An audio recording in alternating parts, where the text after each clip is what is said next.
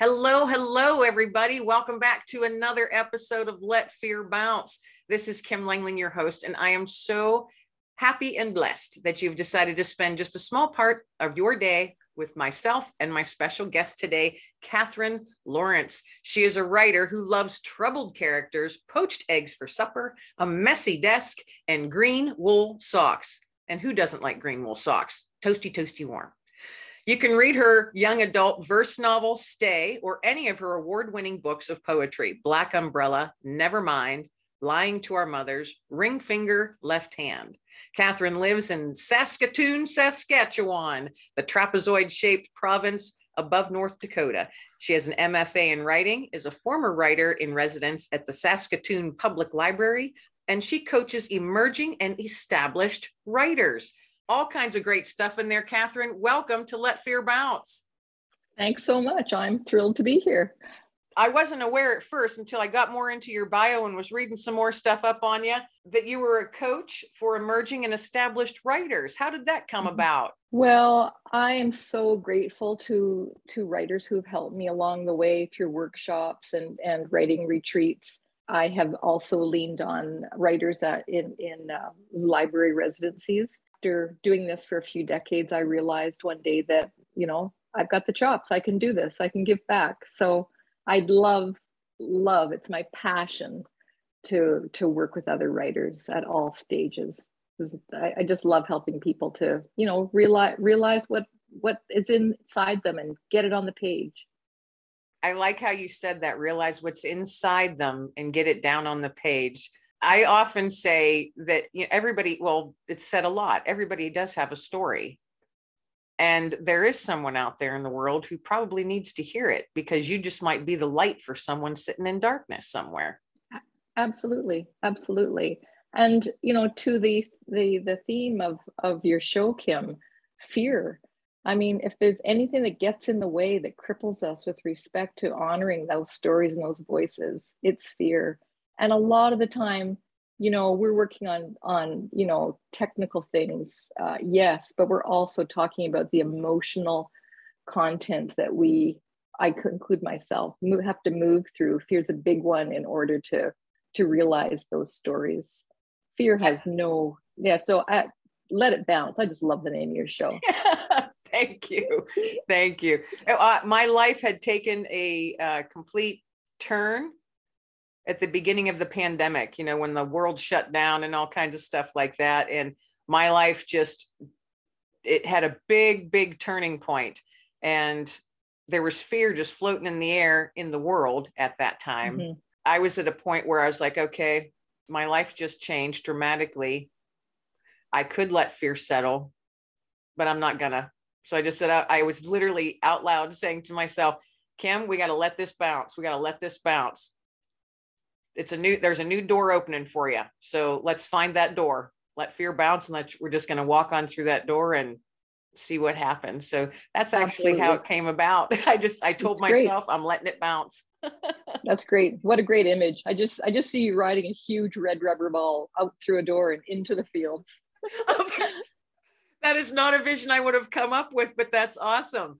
What my vision was I'm strapped in armor, full body armor, and little demons with their little poison darts are shooting them at me, and they can't pierce my armor. They're just ping, they're bouncing off. That's how I pictured it.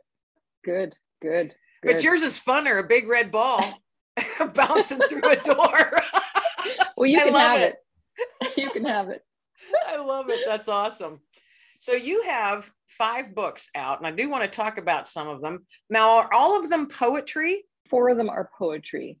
And the book that you and I are talking about this morning, Stay, is my first middle grade novel in verse.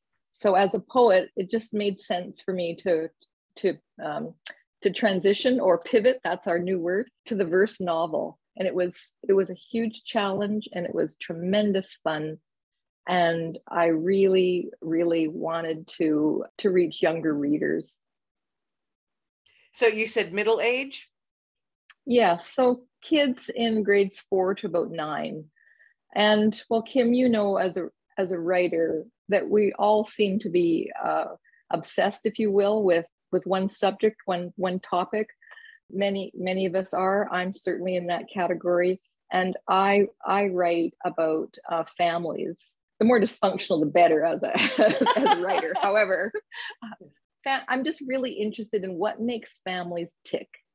How is it that some families really seem to be cohesive and they work in whatever way we want to define that? Love is their binding, guiding principles.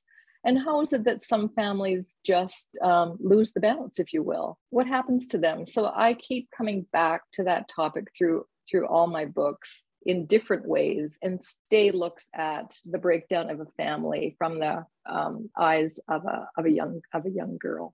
That would be a tough book to write.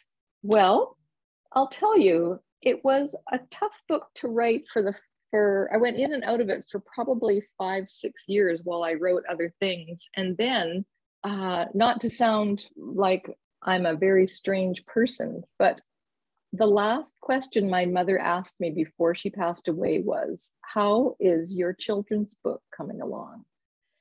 And it was stalled. And I said, "Oh, I'm working on it, Mom." And she died the next day.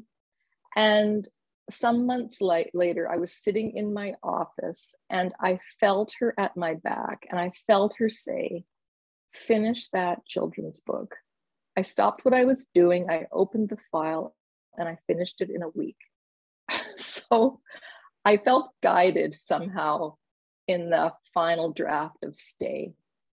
I also spent a lot of time reading other verse novels to teach myself how to do it. The book that was the biggest help was the book titled Out of Dust by the American writer Karen Hesse, Hesse. Anyway, I probably read Out of Dust 40 to 50 times. I kept it open on my desk as I was trying to figure out the pattern for Stay. So anyway, it's a book that gives me great satisfaction. And I love the feedback I get from kids. Just love it. What a beautiful story. Thank you for sharing that. My pleasure. I want to hear a little bit more about Black Umbrella. Now, this is your newest book out, correct? Right. So it was just released just a few weeks ago. So Black Umbrella is for, older teens and adults, and it's a poetic memoir. And Black Umbrella is a story about coming through my own parents' divorce, the repercussions, and how I feel I have learned from the poor example of my mother, a mother I loved very, very much. We had a complicated relationship, as many mothers and daughters do. I learned what not to do from my mother's example. We talked about her life in great detail. And then I went on to have a very successful marriage.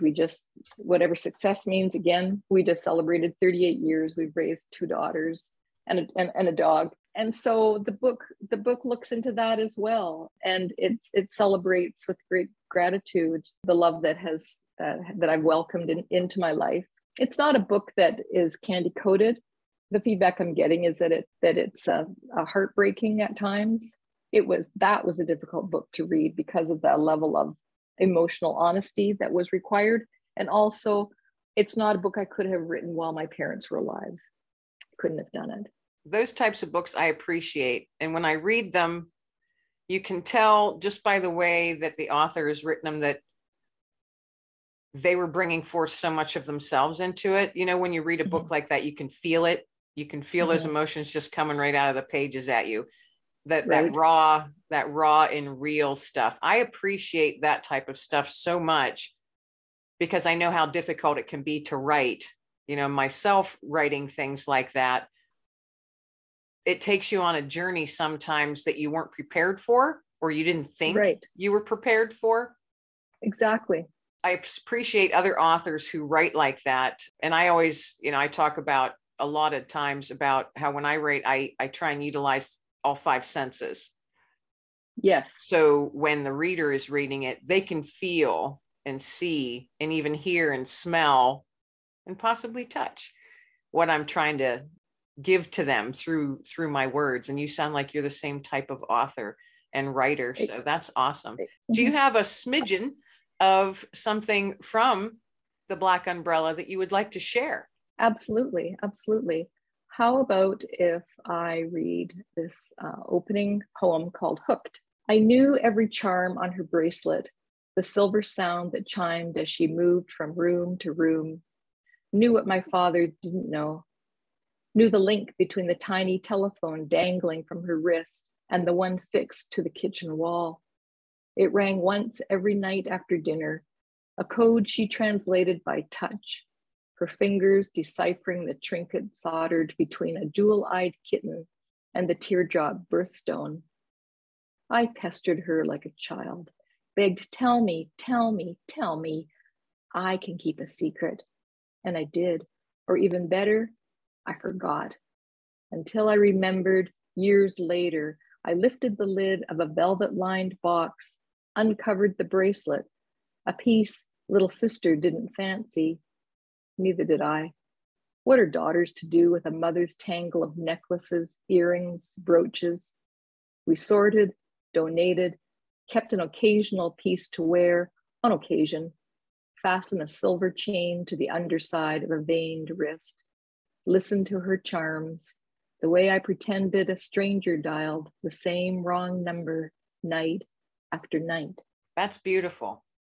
Thank you. Thank you. That is beautiful. And there's a lot more to that story in there. It's multi-layered. Yes, it is. Yes, it is. And I noticed that right away. Of course you did. Of course you did. And so, with respect to my earlier comment about how so many writers return to the same subject, in Stay, Millie, who turns 12 in this verse novel, she's dealing with the same kind of situation. For her, she's a little girl of the modern age, and so she is snooping on her mother's cell phone, and she learns through text messages that mom is involved with someone else. So I was trying to get at the confusion of a child who comes, who is actually ultimately betrayed by that kind of situation. So handling it for children was a completely different exercise than what you've just heard for an adult reader. I like how everything within that was subtle, yet the listener could still picture it. Thank you. Thank you. High praise. Mm-hmm. It was, that was wonderful. And I personally just like listening to you read. You're a beautiful reader. You bring a gentleness to a tough topic. It is a tough topic, but it's so important for kids to have the language to talk about this stuff. Adults too, of course. By language, I don't mean, the language of psychologists and sociologists, but the stories. And for example, I had a little girl say to me that after she read Stay, she had some insight into what her best friend was going through, and she didn't know what her friend was going through, and she didn't know how to talk about it, but Stay gave her an entry point. So with Black Umbrella, I hope the same kind of feedback comes my way. I've no doubt that it will, and you're touching on tough topics, and you're doing it in a very gentle way. And it is so difficult for, my parents divorced when I was 5. There is, I have this very clear mental picture of when Daddy drove away, of me standing on the sidewalk, sobbing, not understanding at all. Why was Daddy leaving? And why weren't we going to see him anymore? And it was and I still remember that from when I was 5, and it's interesting. Recently, I set out through Facebook. It was just, I said, you know what, I've come up with this free writing contest. Let's just toss this out there. I want everybody who's interested to write a 450 to 500 word letter to their 5-year-old self. And I had about 15 ladies that, some I knew and most I didn't, submitted these stories. and each one of them, they were looking back and telling their 5-year-old self how bumpy and how hard life would be, and that they, eventually just ended up hugging them and loving on their 5-year-old self.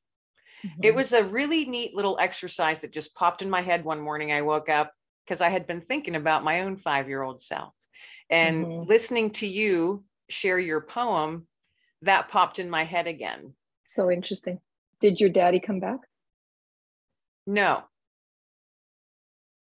We saw him every once in a while, but he moved across country. So no. And unfortunately, boy, we're getting personal. Unfortunately, I'm in my 50s now.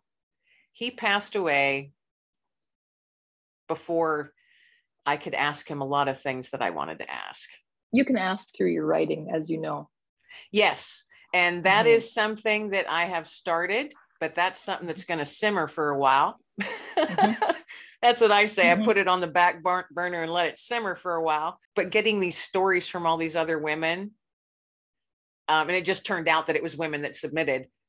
There was so many similarities in all of them. And it was just, what an amazing little journey to read their stories and think, wow, I am not the only 5-year-old little girl that was so scared and confused and in tears and what's happening.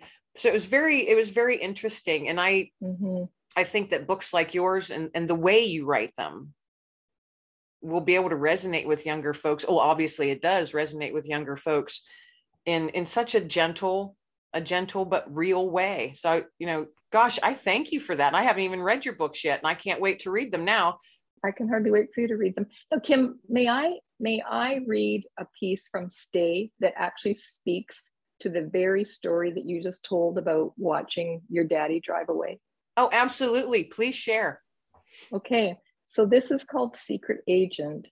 Now, Millie is 11. She's not as young as 5, but, she obviously carries this little 5-year-old in her. I'm so glad that you told that story. So she knows that things are up, and now she's got proof. It's called Secret Agent. I polish a dark keyhole in the mist of my bedroom window. Spy Dad outside beside the car. Trunk lid open. Street light directing suitcases, blankets, books. The old vacuum cleaner.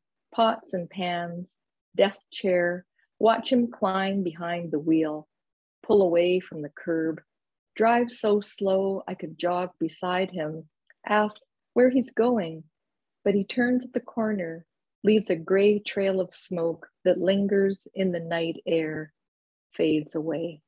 And so then the next morning is Sunday, and this poem is titled Divorce. Mom flips Sunday waffles on a school morning, tries to buttermilk Tara and me about new arrangements. We'll live with Dad every second weekend at his new apartment. Tara stabs a strawberry with her fork. I drag my bacon through a puddle of maple syrup, chew and swallow. I love the way you write. Thank you. It hits me right in the heart. Yeah. Good. And and that's the best thing a writer ever wants to hear. I know, you're making my day. You're just making my day. But speaking of little kids, it's very interesting, Kim, because I have one sister. She's 4 years younger than I am. So her take on our family, of course, is much different than my own. And this morning, Barb texted me to remind me that today, 70th wedding anniversary for our parents. My sister never brings up the subject of their marriage, and very rarely does she talk about the divorce. I've never heard her mention the anniversary. But here's what she said to me. She said, if our parents had stayed together, I think it would have been 70 years today. And I thought to myself, I'm an armchair psychologist. Aren't we all? Yeah. And I thought, wow, that anniversary has triggered Barb's little kid. as a little 5-year-old. She still carries, like, that text to me was just so full of longing and heartbreak.